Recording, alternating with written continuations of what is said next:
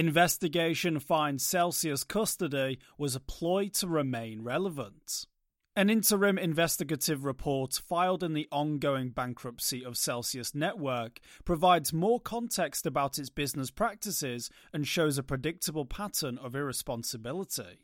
The report lays out a timeline where, in response to state investigations by New Jersey, Texas, and Kentucky in May of 2021, Celsius attempted to appease regulators by preparing a custody product. These initial 3 states were followed by Arkansas, Oklahoma, Pennsylvania, and Washington. The Securities and Exchange Commission had also served requests or subpoenas by August 2021, and in September both New Jersey and Kentucky announced cease and desist letters against Celsius Network. After this cease and desist, the firm received additional requests from the Securities and Exchange Commission, along with new requests from Alabama, Massachusetts, and New York. Texas filed to enforce its own cease and desist, and Washington filed charges.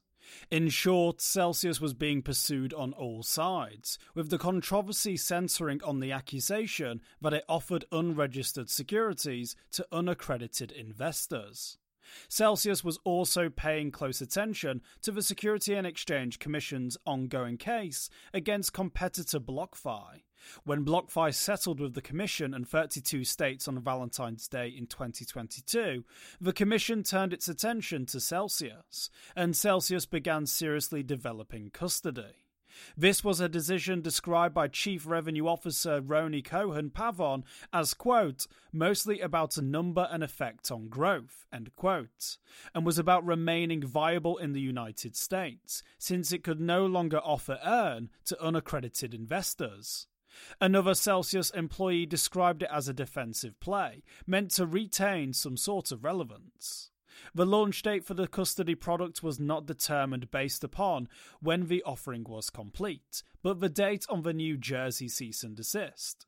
Celsius had an office in New Jersey, so enforcement of the cease and desist in the state could have ended the Celsius Earn product across the United States. How did Celsius Network's custody work? The Celsius Network custody product functioned very differently from most custody products in the crypto industry. Rather than creating segregated wallets for each client and keeping track of which assets were owed to customers, Celsius instead decided to throw all of the custody wallets in one wallet, only check it occasionally, let it regularly have shortfalls, and then occasionally refill it. This isn't how custody offerings normally operate. Generally, separate wallets are created for each client and the assets they deposit. This allows the company to easily ensure that its assets in custody match the liabilities it owes customers. Celsius's legal team instructed employees to tell customers asking about the safety of their funds that, quote, Celsius continues to safeguard customer assets, end quote, even when there were deficits in the custody accounts. Due to the haphazard setup of Celsius custody offering, all user assets were first passed through the main wallet before sometimes being sent over to custody. The practical import of this is that when custody experienced a shortfall, those funds were being used by Celsius Network to fund its activities, despite the promise in the terms of service that it would, quote, not transfer, sell, loan, or otherwise rehypothecate, end quote, those assets. In the 9 states where Celsius was unable to convince regulators to provide adequate licensing for its custody offering, it created a new type of account, described as a withhold account. These accounts could still accept deposits, but were ineligible for earning rewards.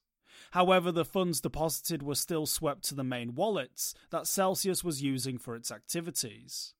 Users with withhold accounts couldn't earn rewards, but Celsius could still use its assets for deployment and other purposes. Many of these issues were, at least in part, a byproduct of Celsius's inadequate record-keeping systems. Prior to May 2021, it lacked a system to track assets and liabilities, and instead would just check individual wallets. Starting in May of 2021, Celsius began tracking its assets and liabilities in a Google Sheets document that regularly failed to break out the different types of accounts. It wasn't until 24 days after the launch of custody that this report started showing the custody accounts broken out, and it was a shortfall when they finally added it. As the investigator explains in the filing, quote, Celsius chose to rely on manual reconciliations and transfers of crypto assets without robust controls for the custody program, end quote. Celsius didn't bother to develop a custody solution, preferring a custody solution to buy time.